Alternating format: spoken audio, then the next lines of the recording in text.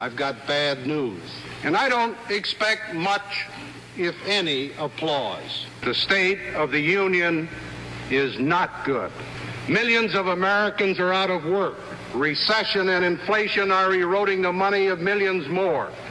Prices are too high and sales are too slow. This year's federal deficit will be about $30 billion.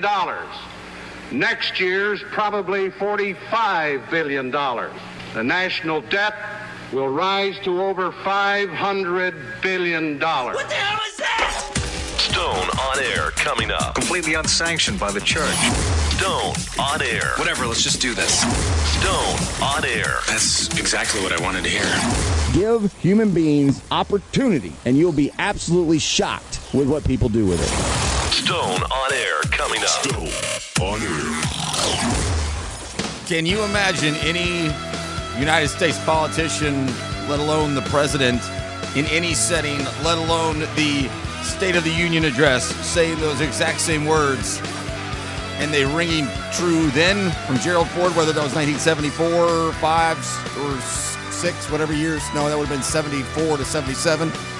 And that happening now on this ridiculous television program, the entertainment political complex that is a disease to this country. Hello, it's Stone on Air.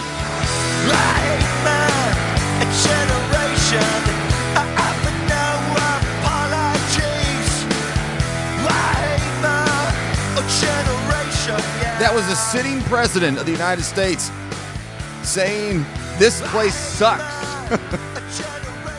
And we did this once upon a time at the radio station at Fraud Radio years ago. And I can't remember who started it. I know I did some of the work on it, going through old newscasts from YouTube. Probably around the time YouTube was becoming really, really popular. So it was first, it became close to popular from my recollection in 2006. So this was probably like 2008 or 2007, somewhere in there. And I started digging up all these old newscasts, mostly from the Southeast, and like from the 70s and from the 50s and from the, maybe not as far back as the 50s, but 70s on anyway. And every one of them the exact same thing. Inflation up, unemployment numbers. Like it's all the same. It's all relative. It's always the same problems. But that being said, he said that. Gerald Ford said that at the State of the Union somewhere between 1974 and 1977. And I guess when you've never been elected to that position or the vice presidency, which I guess I probably knew because United States presidential history has always been something that has interested me since a young student in school. But the vice presidency, I don't know as well. And I didn't realize, or if I knew it, I forgot it, that he wasn't elected as a running mate as a vice presidency or vice president. He was appointed after Agnew stepped down. I just forgot all about that. And then, of course, he lost his only time when he actually ran for president. But wow, what a really just breath of fresh, realistic air coming from a politician, not in my lifetime, but just barely before my lifetime. Hello, everybody. How are you? I am fine. Doing all right. Getting a late start here, but it is all good. It is January 19th is the first opportunity you'll have to hear this.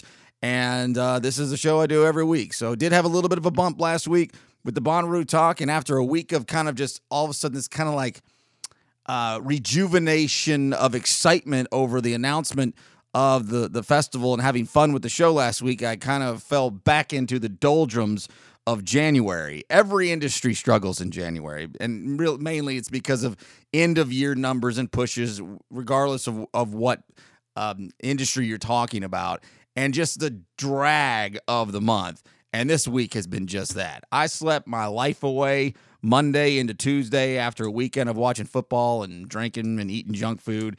Felt like garbage most of the week. I feel pretty good today, but still, not a lot to talk about. It was kind of difficult to put together a show that really mattered all that much. So what I'm going to do again this week is just 2 segments. And what I'm going to do here is I've been sitting on this since Christmas or around the holiday break somewhere in the last couple months of the year. I watched this show this documentary called Fake Famous on HBO. And this is one of those cases where I watch it so you don't have to. And I say that jokingly sometimes about TikTok, but this thing actually isn't that good. And I don't suggest you to watch it, but it had a lot of great information in it. It was just an hour and 40 minutes that I wouldn't suggest you waste your life on. But I'll play you cuts from it and make talking points about it. And it's overall about social media and the fraudulent nature of the whole thing. Nothing you didn't already really know, but the depths of it that you just don't really sit around and think about all that often. So that'll be the second half of the show. If we don't go an hour today, we don't go an hour today. We'll just see how it unfolds, because I don't really have anything else other than that, and that'll take some time. I'll have 9 pieces of audio for you.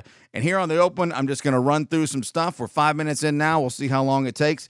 It might end up stretching. As always, I kind of ramble on. Real quick, before I get to, I guess I'll tell you, 3 pieces of audio is normal. What am I calling them? The maybe he's right thing, the worst idea, and the coolest thing coming up in, I don't know, 10, 15 minutes from right now. So I got off the interstate at 4th Avenue, right as you get to the bottom of the ridge cut going into downtown, to go to J&R Liquor to get Gordon's Gin. It's the only place in town I can find it, and the only reason they have it is because the hood ain't exactly a big hot spot for Gordon's Gin. And so I have basically sold out the whole city of this stuff. It's almost literal, because it is not possible to be found. And so I'm going around all over the city, and they're all gone because I have drank it all over the last 6 months.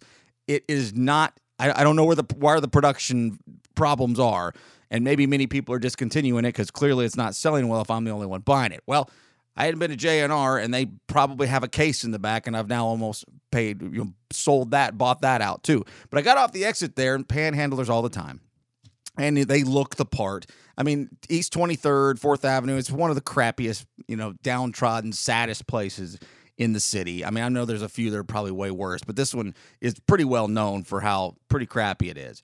And there's a guy panhandling, at least that I didn't think so at first. I thought, what's up with this guy? Like middle-aged, more than middle-aged, like 50 plus, maybe 60, salt and pepper hair, like a members only, like just an old man looking kind of like overcoat, just a small lightweight jacket.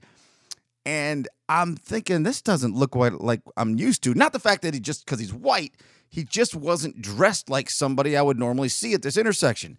And then as I pull up, I'm just kind of keeping an extra eye because it just looks out of place. Dude's turned around. He is homeless. You can tell once you get closer.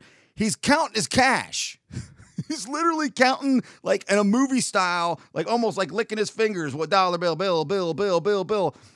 It's just kind of like, from the Kenny Rogers song. There'll be plenty of time for counting when the game is through. What are you doing? You're standing on the side, on the side of the road in a downtrodden area of the city, trying to panhandle, and you're counting your cash almost from an optical kind of look, boastfully. I just couldn't believe what I was seeing, and I didn't stop and give him money. And then that leads back to I'm seeing more and more panhandlers in the East Ridge and the North and South Terrace areas, more and more. And when I was downtown all the time, I regularly gave a little loose pocket change, a little bit of money to panhandlers when I was walking around downtown.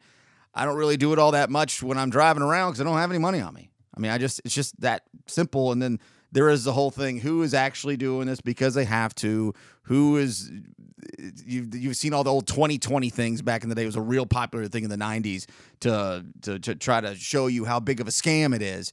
I have always been cut from the mold that if there's somebody that is in such a bad way that they need to sit around all day or much of their day and ask and borderline at what feels like begging at times, they got a hell of a lot worse than I do, even if this is some kind of quote unquote scam. And if I had, $2 or $3 on me, that $2 or $3 is going to do that dude or that chick a lot better today than it's going to do me. That's the small amount of humanitarian in me that these days it's just quite literally, I don't have any cash. That's what it comes down to. All right, so let's see. So I was on my quick break, a couple-week break at the end of the year, when that train was derailed in Collegedale.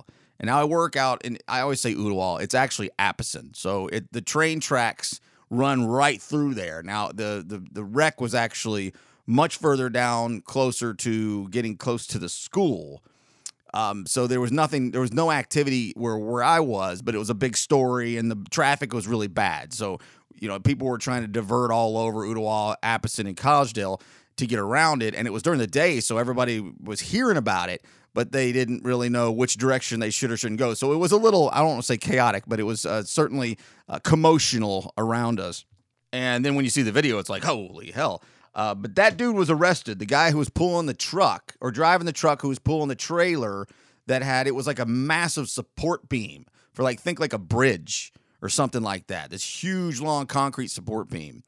And this numbnut was just trying to, I don't know if they have the little cross arms that go down, but trains scare the hell out of me. And when I saw that, I was like, holy hell, this was just a simple old regular thing going on this day. And got to think that guy didn't really know what was going on. But then again, maybe he did. I haven't heard any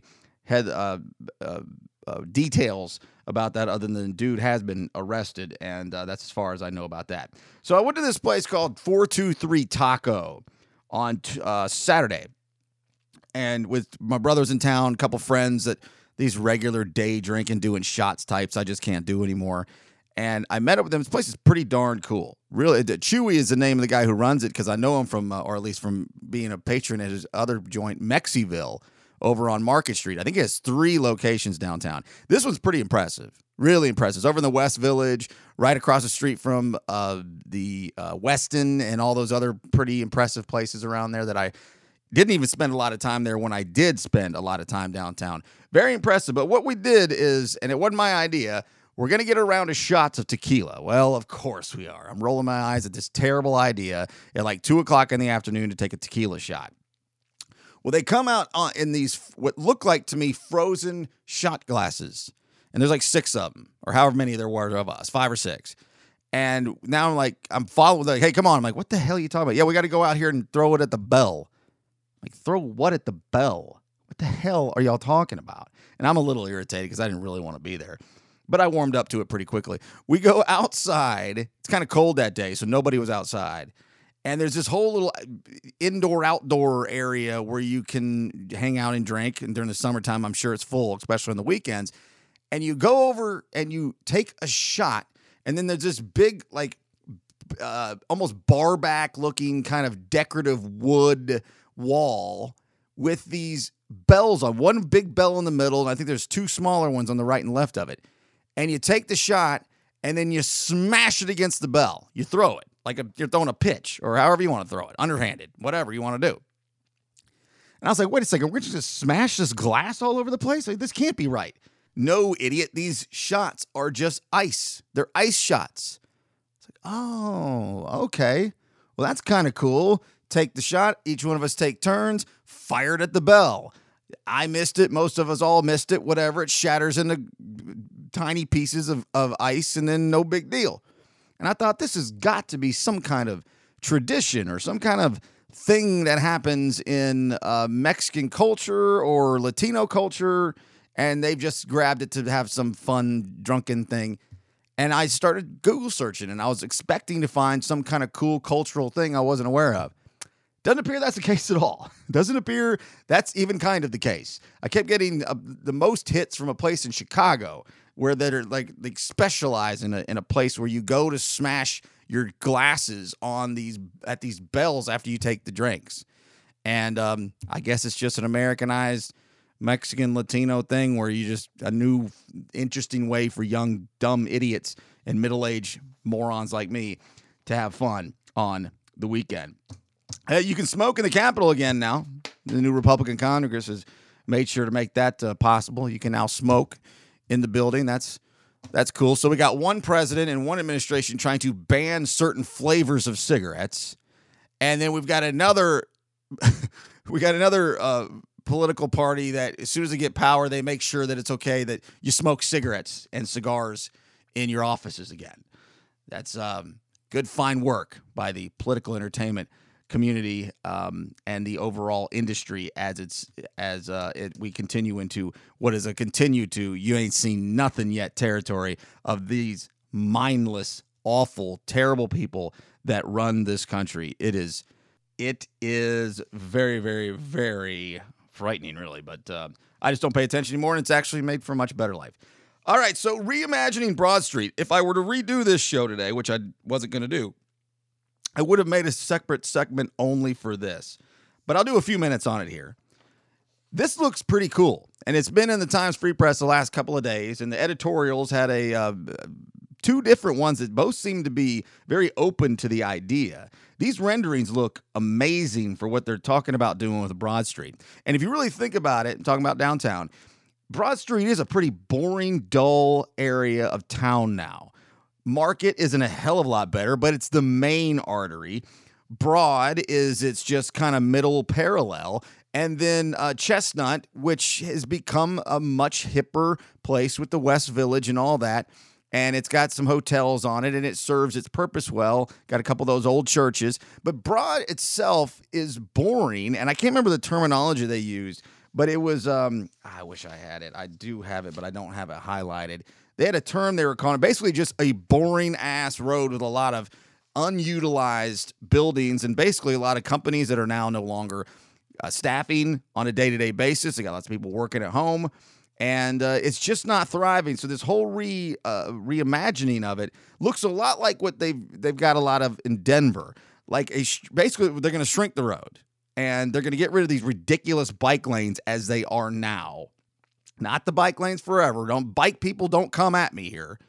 But the way they're set up now are clunky. They're barely used. It collects debris, litter, leaves, get all stuck in this just stupid, absolutely uninspired design that came from one of the most stupid, uninspired mayors this city's ever had, Andy Berg.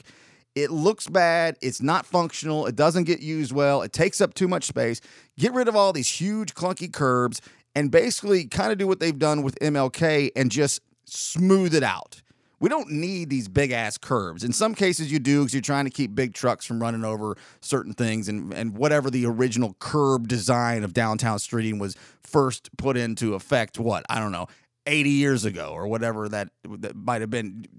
Denver has this in a certain places of their downtown, and then you use a lot of that road for mixed use, outdoor dining, kind of taking New York style the way they eat out on the streets and then put it in a more sleek and more hipster fashion, more trees. The bike lanes are connected inside of these kind of walk areas as opposed to half the time zigging and zagging in and out of traffic, which I've still always thought bikes riding on the road with registered vehicles, licensed drivers, and unlicensed and unregistered bicycles is one of the dumbest ass ideas I've ever seen.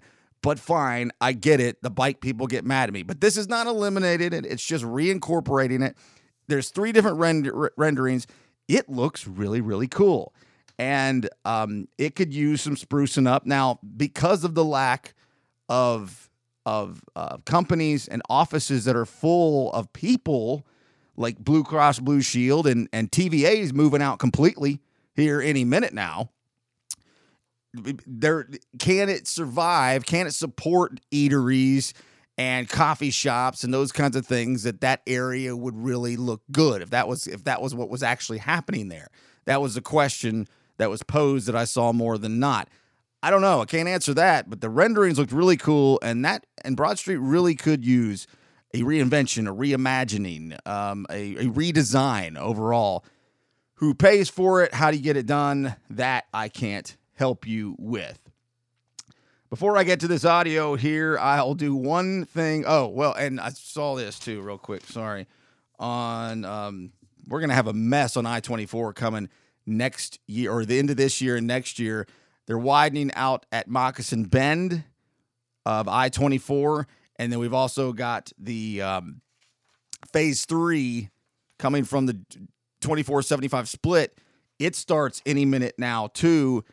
And when I travel out of the city of Chattanooga, I drive I-24 west more than any other thoroughfare. 75 north the least, 75 south the second most, I-24 west the most, and it's always bad. Traffic's always bad. The interstate, the road is not, the overall thoroughfare is not big enough, and this is the kind of stuff you got to do. You got to fix it. So everybody's going to be pissed off, for the next half decade when the Bend is going to be a mess all the time, and getting out of Georgia and coming into town here is going to be a mess for a long time too, but it has to happen, and they're going to kind of be happening not at the exact same time for the entire time, but much of the time it'll be going at the same time, and you know how many years these things take. So get ready for that.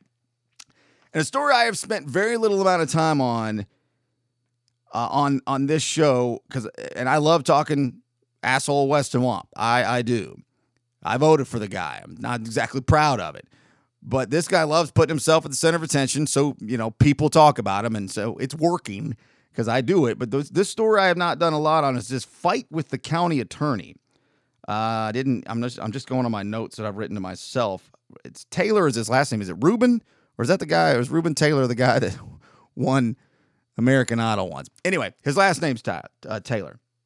And so just a few notes I put to myself on this in case you're not familiar with it, which most people aren't.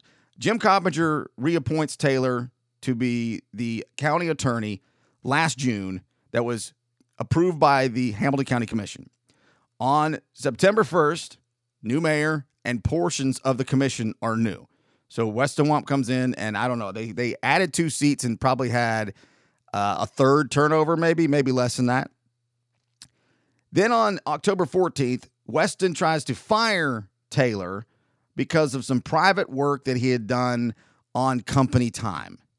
It sounds very, very petty. From the time I heard about it then to the time I hear about it now, there's not really much more to it than that.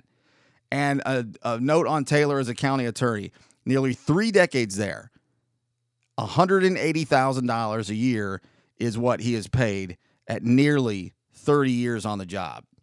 Why would Weston want a long-time county attorney at $180K out? What could be reasons that he would want him gone? Let me think.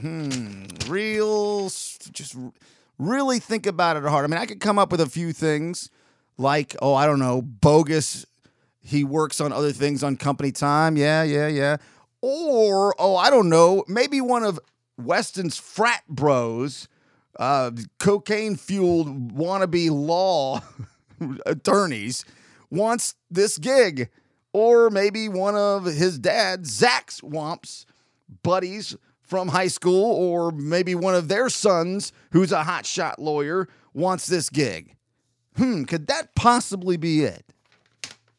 Pure conjecture on my part, no doubt. Completely conjecture. But we got courts, lawsuits, infighting within the commission, and Wamp regularly trying to make some kind of headline. This is just county government, bro. And he wants it so much to be bigger and highlighted more and adversarial. And there's got to be a winner. There's got to be a loser. There's got to be an enemy. There's got to be a hero. This is American politics, and Weston Wamp is so astute at it, and he's trying like hell to turn that into our county as well, as far as the way that the process goes. This guy sucks. Why did Matt Hollander have to be such a dull, boring D-bag? And why did Sabrina Smedley, whatever her name is, have to be the Marjorie Trailer Park Green of Chattanooga and of Hamilton County? Why didn't I have somebody worth voting for that I thought that voting for Weston Wamp was a great idea? And the problem is, what sucks is, I still think he's the best choice. And I'm kind of happy he's there. But not really. Anyway. All right, let's get to this. Because I want to spend a minute or two on one of these. We'll just start here. I don't know if this is true, but I thought it was interesting. And I don't know who this is. I didn't think it was worth even caring who it was. But I don't know if it's true, but it would be cool if it was. And I'll call it maybe he's right thing. Is alcohol not as cool as it used to be? Alcohol's reputation is crumbling. I mean, it really is. Never has there been more alcohol-free alternatives on the market. Millennials are turning their back on alcohol like never before. 60% of Americans, according to a Nielsen study, want to reduce or stop drinking alcohol. It's no longer the cool, amazing, incredible thing that it's been for years and decades. There is a tidal wave of change that is happening now where people are choosing an alcohol-free lifestyle with greater energy and clarity and focus. I strongly believe that in probably 2 decades from now, we're going to look back on alcohol with the same level of disdain that we do cigarettes. In the 40s and 50s and 60s, cigarettes were really promoted, right? It was like, oh, have this, and doctors were promoting cigarettes. Fast forward to today, and we look back on that with just absolute shock at how ridiculous we all were, thinking that cigarettes was actually good for you. That's the same way we're going to look back on alcohol, with absolute disdain. We're going to look back at this time and go, what were we thinking? I don't know if it's quite going to be like that, but it was, 100 years ago that Coca-Cola was advertised as doctor-approved elixir, as tonic, as some kind of remedy for whatever it might have been at the time, with doctors and pharmacies' approval. We all realize that's not true. The cigarette thing, this is why, again, the trust the science and trust the doctor, you're an idiot. You trust the science and you trust the doctors? Really? Really? Trust where the money goes. That's what you trust in. Find yourself a good doctor and you're a good place. But just walking around trusting what people tell you from the medical field and from the scientific field just because that became a catchphrase a couple of years ago when we all shut down global economies over the flu. Yeah. Spare me is all I got to say there.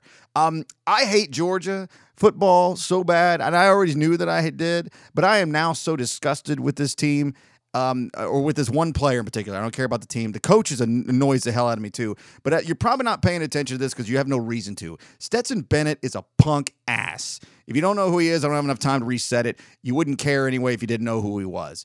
I didn't realize how smug, how arrogant, how big of a prick this dude is. And I follow Atlanta media very closely. I know everything about the Hawks, the Atlanta United, the Falcons, Georgia football, because I follow it every day. I don't like all of it, and mainly it's because I'm a big Braves fan, and I think they have a great media. They have good radio. They have good print. And this punk at the parade this past weekend, when he was on stage, the biggest moment, hey, the quarterback's now going to talk, back-to-back champions.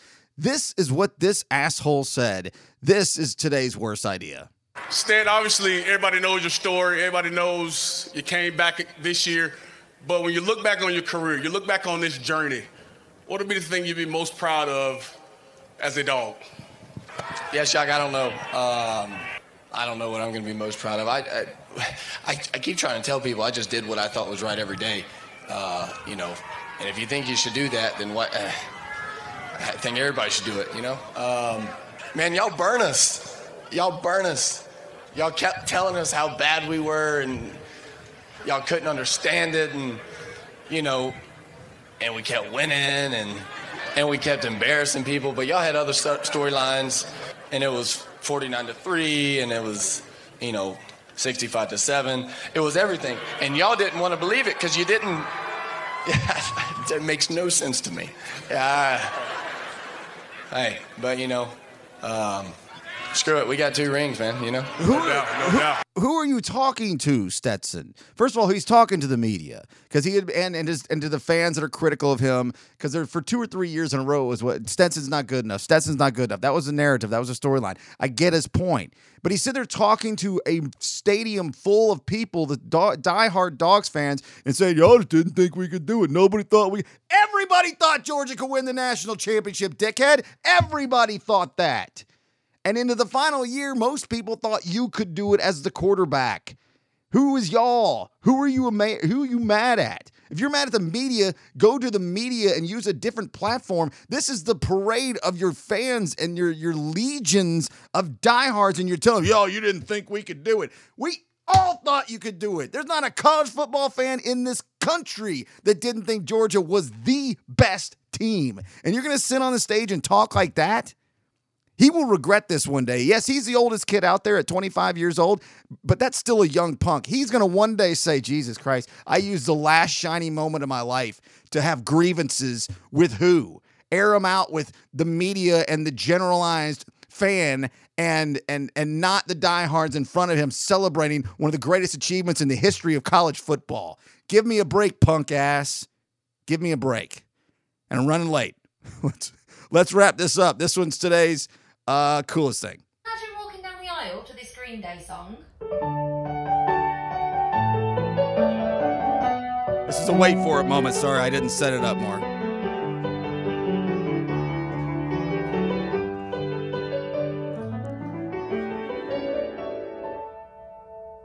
Wait for it.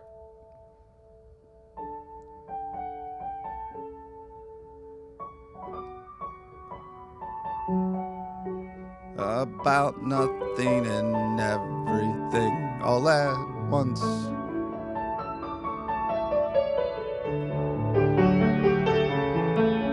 Melodramatic fools. Neurotic. You got it by now. So that's the, it's called, I didn't know this, new every day, something or other, you'd hope anyway. The Pachelbel Canon from the, they're saying maybe all the way back to 1680. And it was gained popularity from orchestral arrangements of it in the 1970s, and then since the 1980s has become increasingly common for use in weddings and funeral ceremonies in the Western world. So it's kind of like another version of an Auld Lang Syne, Jesus, where it can be both for, aloha. It's for hello and farewell, goodbye. And this woman, her entire TikTok channel is her taking traditional wedding songs like that and then sneakily changing them into contemporary or at least 21st century, late 20th century music that's very recognizable. It is awesome. Absolutely fantastic. So this show, or a movie I should call it, or it's not a movie, a documentary on HBO is called Fake Famous. They take 3 people and they turn them into social media influencers completely fraudulently, and it's happening all the time. I'll tell you about it, and you'll hear from it coming up next.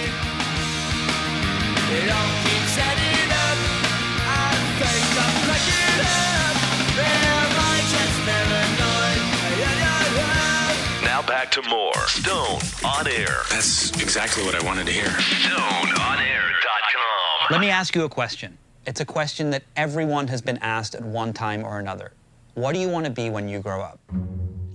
For decades, when researchers asked kids this, the answer was often the same. Today, kids in America say they want to be this more than any other occupation on Earth. Good morning from paradise. I'm wearing a big sweater. A famous influencer. It's understandable. Influencers lead a grand life. But is that actual fame? Is that number, that indicator of how many followers you have, how many likes you get, how many people comment on your posts, is that all real? There are over 40 million people who have over 1 million followers on Instagram. Are they all famous? There are over 100 million people who have more than 100,000 followers. Are they famous too? If they are, how can over 140 million people, the equivalent of almost half of the population of the United States, all be considered famous? To find out, we want to do an experiment to see if we can take some random people with a tiny following online and make them into famous influencers. Easy now. Heavy is the head that wears a hollow crown. Little choppy of an edit there, my bad. This song has nothing to do with any relation to this segment. I just wanted to play it. Brand new from Noel Gallagher. It's called Easy Now. His stuff is so soothing. I am such a fan. Most of my good friends know that. A lot of people know me well, don't know me real well, don't really know that. I mean, it's Pearl Jam, it's Panic, it's Oasis, it's Noel Gallagher. They're all right there at the top. And Noel by himself, it's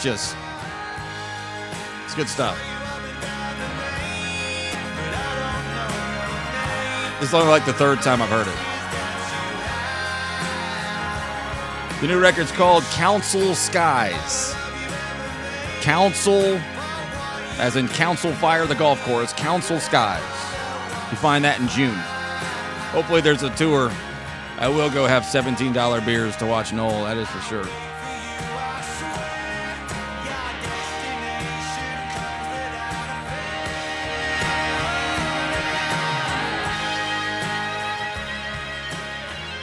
So, yeah, that's the dude. I've got his name here somewhere who put this together. I'll get to it in my notes as I go into this. Nick Bilton is his name. More on who he is. But this is for real a don't waste your time with it doc. I'm happy that I watched it. I had time to kill over the holidays, and I saw it. I think it was in Rolling Stone, actually. I still look at a little Rolling Stone online, and I use their reviews because I trust their music and TV and film reviews more than just about anywhere else, or at least that's what I've convinced myself over the years, as I used to have a long time subscription to the magazine. Now I just try to rip it off online whenever I can. But it is on HBO Max, and because I have AT&T DirecTV Stream, which just went up $5 a month, and I really don't care for the AT&T product all that much, but it comes with quote-unquote free HBO Max. So at least there's one small little perk to having it, as HBO is a pretty good app. I still hardly ever look at it. But I've got 9 cuts from this show that I want to play and just kind of talk about how the whole film unfolds.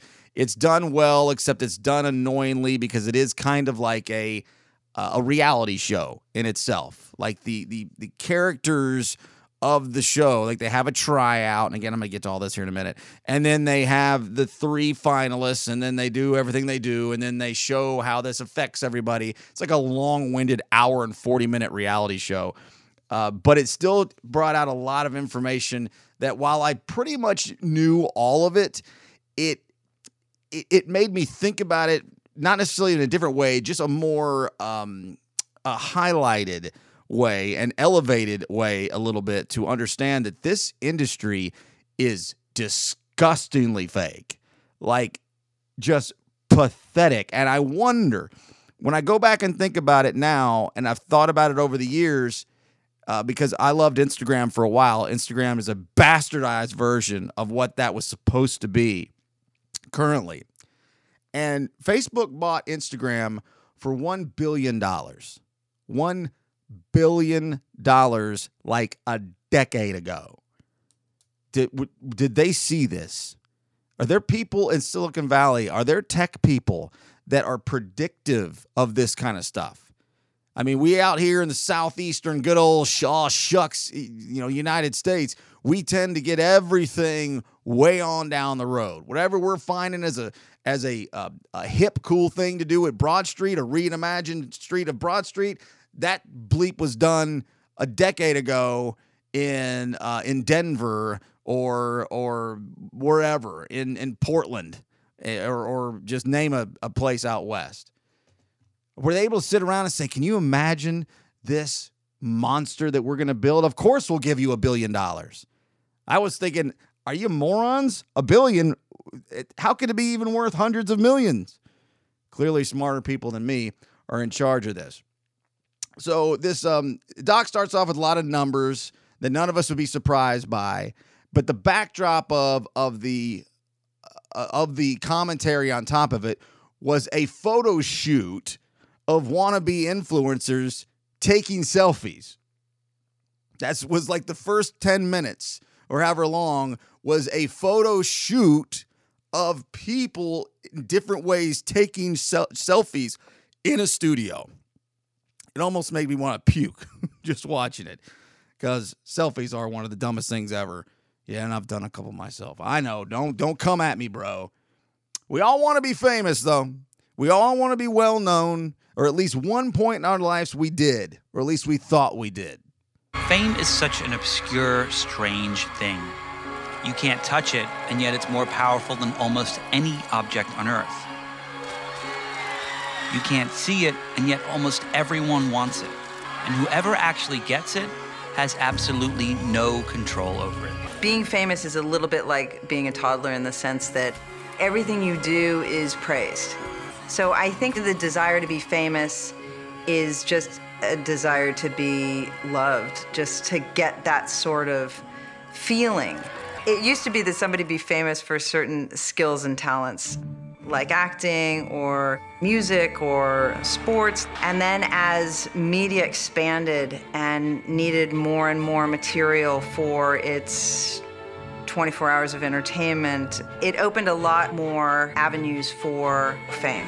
That's when we got reality TV, where you could be famous simply for being famous. And there's different levels of famous, and that it is true that when reality TV took off, it did create this whole new industry of, you know, the Kardashians and all that came from you're famous for being famous. And I still think most of us deep down, I mean, it's such an elusive and mystical and magical seeming kind of thing, right? To quote unquote be famous. But what does being famous even mean? Like, I think that means a lot of different things to a lot of different people, which I could go into a psychiatric kind of way of looking at that from another angle that has nothing to do with this at some other point. But I think we all can identify with that to a certain degree. Some of these clips will be longer than others. I don't think any of them are over 60 seconds. So who is this guy? His name is Nick Bilton.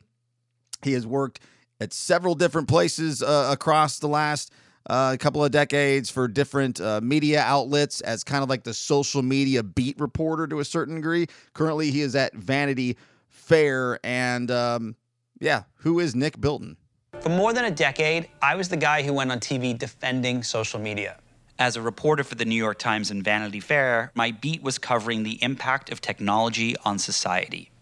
Now, as almost 4 billion people spend a collective 100 billion hours a day on sites like Instagram, Facebook, and Twitter, I've realized that there are vast unintended consequences to these platforms, not least of which is people's obsession with fame.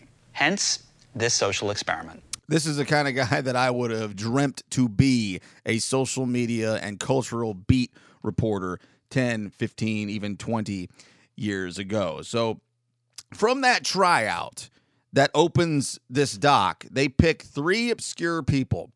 And by design, they pick the 3 that are void of any actual talent. Now, that doesn't mean they don't have potential.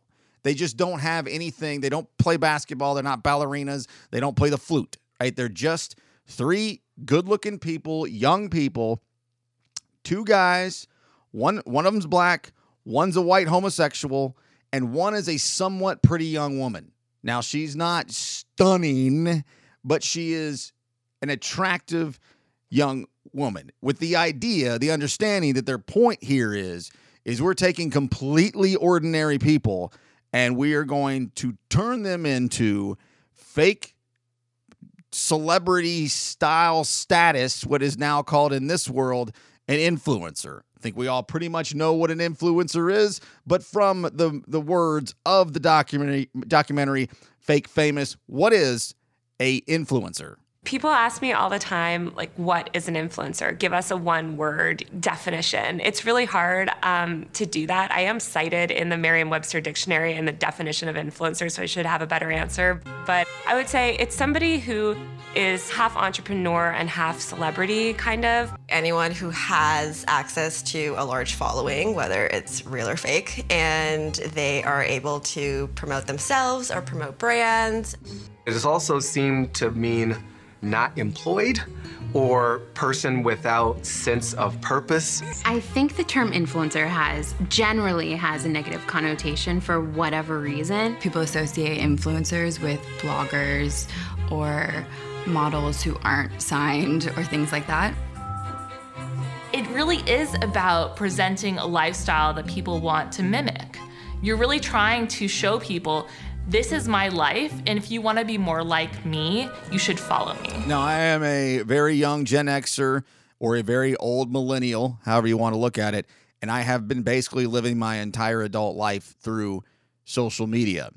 I'd like to feel like I've had a decent balance between the two and have always been able to distinguish real from fantasy or real from vanity kind of style of life between social and real life. But I'd be lying if I didn't envy this kind of stuff over the course of the last couple of decades, meaning people with large followings and who have a big influence. Never thought of it as a term of influencer, but had a big influence on what they did or didn't say or what they did and didn't promote. So they have taken these relatively bland people from different backgrounds and giving them a complete makeover in 3 different areas, from just anything you could think of, from laying at the pool, vacationing, gym shots, Southern California living, whatever they give these 3. They're not doing this in a concert anyway. They're all 3 doing it on their own with just the same backing of this guy, Nick Bilton, and his team. And then it turns into, this is one of the biggest things that started popping up about nearly a decade ago, when it started kind of figuring out the phenomenon of purchasing your followers, purchasing your audience. Next up on the road to fame, we have to get these up-and-coming influencers more followers. So online, you don't have to go to the dark web or anything. You just go to the straight-up internet, and you can pretty much buy anything you want. And right now, I'm about to buy Dom, Wiley, and Chris some fake friends. One website that we've been using for this story, of course, is called Famoid, Famoid, and I'm gonna go there right now. And I'm gonna buy Dominique 7,500 followers today for the grand price of $119.60. He'll start to see them come in the next probably couple of hours, and it'll trickle in over the next few days.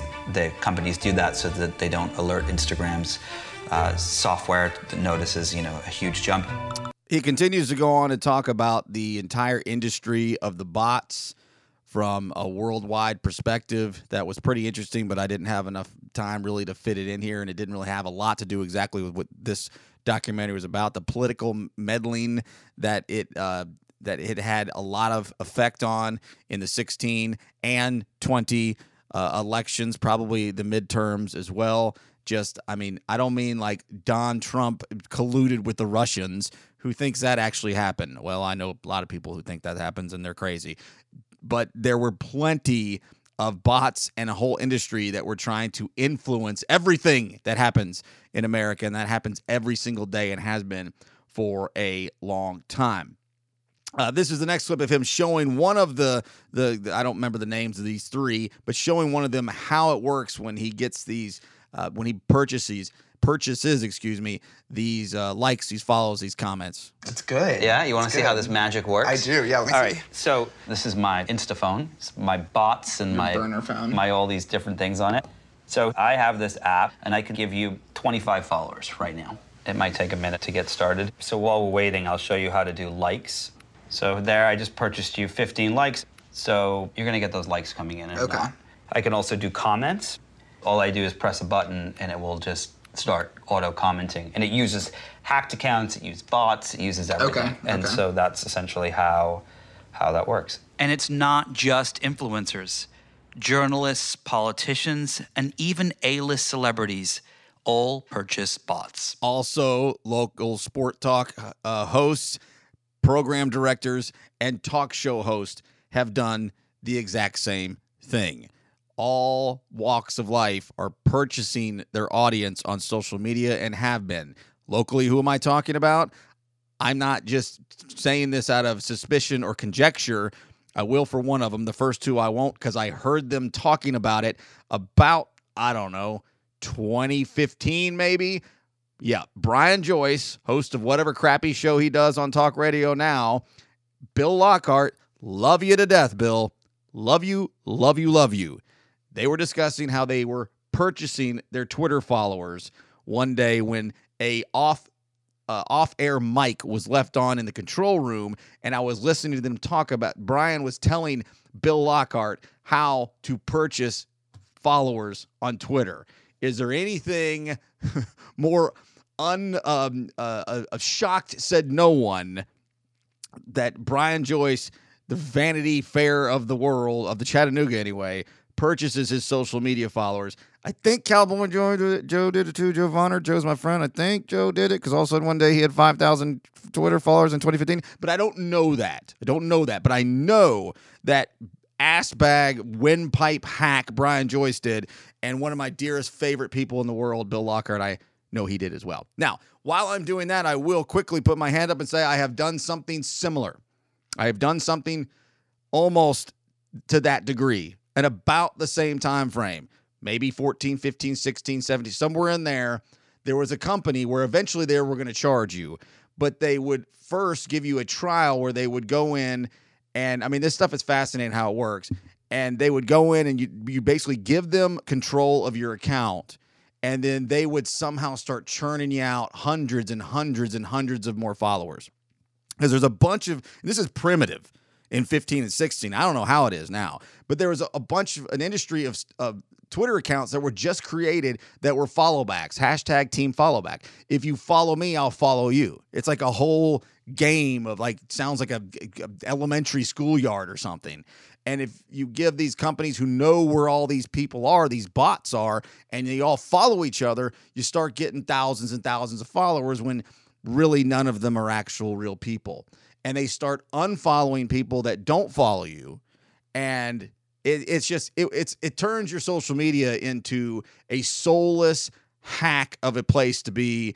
There's no real interaction. There's no creativity to it. It's just a number that people see, and then you think people are impressed by, when most people don't give two bleeps about who I am or Brian Joyce or Bill Lockhart or anybody else for that matter. But I never paid for it, and I canceled it, and I moved along because I realized you ruined my damn Twitter feed. And back then I cared about stuff like that.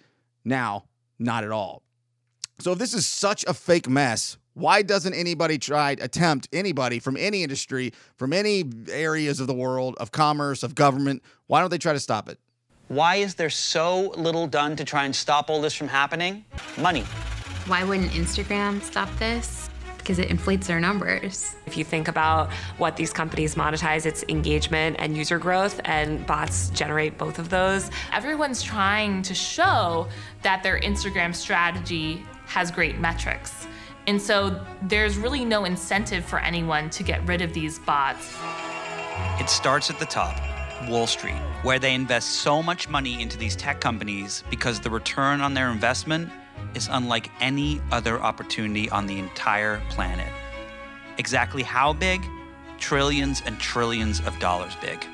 As you can imagine, it's not really in the best interest of bankers to ask if the people on the platforms are real, because the money surely is. So that was a really stupid question by me. Why doesn't anybody try and attempt to stop this? Because fraud is lucrative. Fraud is making people rich. Dude goes on to talk about another further extension of what we was talking earlier with bots, these bot brokers, as he referred to them, and bot farms that are all, digital versions of just collecting different people's identities and creating fake people in an entire electronic, digital, worldwide connected community of complete fake, of complete not real. Only a couple more here and we'll wrap things up. Might get out of here a couple minutes early.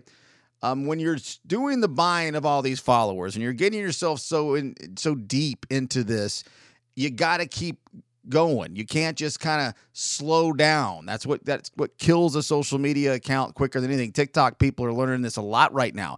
In 2020, when I first started using TikTok, still my favorite thing out there of social media, it blew up and people were exploding because it was new and it was fun and people were just really excited. And then, but if you didn't keep up that pace, people would fall off so quickly. Sean Phipps, a guy here locally, used to work for the paper. He had it, and several other digital media outlets. He had a TikTok account. I meant to have him on. I even talked to him about it. We never got around to doing it. That blew up to hundreds of thousands of followers. And it just skyrocketed one day, and then it just rock bottomed out. And when I ran into him at the market not long ago, I said, hey, man, I got to get you on to talk about that explosion of TikTok. He's like, well, we can talk about that, or we can talk about how the thing just falls off a cliff if you don't do it right. And I was assuming that he's talking about what I'm talking about right now. Maybe someday we'll still have that conversation. The problem with buying followers is you have to keep feeding the machine or it doesn't work. When we started this project, I thought it would be simple. I'd buy some bots, some likes, some comments, and that would be it. But once we got on this hamster wheel, it only started to go faster and faster, and before we knew it, none of us could get off. That's because the more fake accounts you buy, the more fake likes and comments you need on your posts. Before you know it, you're me, buying your quote-unquote influencers all these fake interactions several times a day, all while hoping that you don't alert the algorithm that could kick them off the service, and trying to ensure that your fake audience arrives at the exact time you post in order for everything to appear real.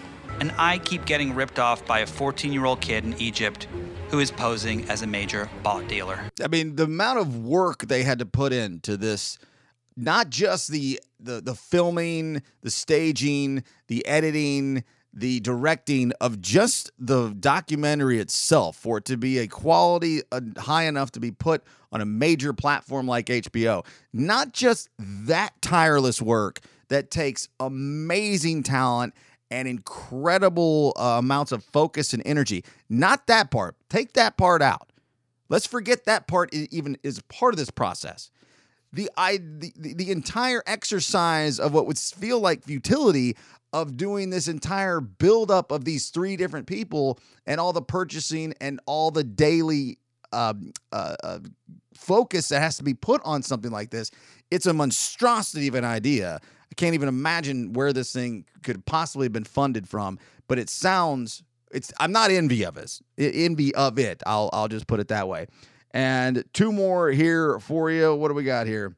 Oh, he then after that talks about the stuff that was being sent by companies to the two dudes and the chick, all the different things, the sunglasses and the doing the unboxing of the oatmeal box or the Hello Fresh box. Just like daily, these things are coming in as because it gets into that orbit and that network. All these companies that are, most of them are within venture capital, trying to build and get sold and bought, and their 15 seconds of fame with their companies. He's like, it was too much to handle. At one point, it turned into an absolute monster.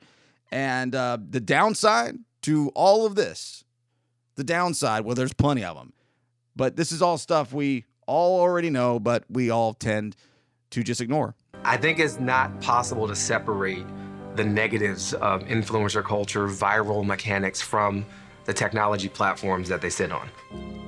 We keep children away from cigarettes because of the harm, and we keep them away from weapons. And yet in this realm, we have left them to the wolves. The uptick in teen suicides and depression, I think it's directly related to social media. If you're just seeking fame, if you're just seeking the attention that you see being paid in those situations, it's never going to be enough.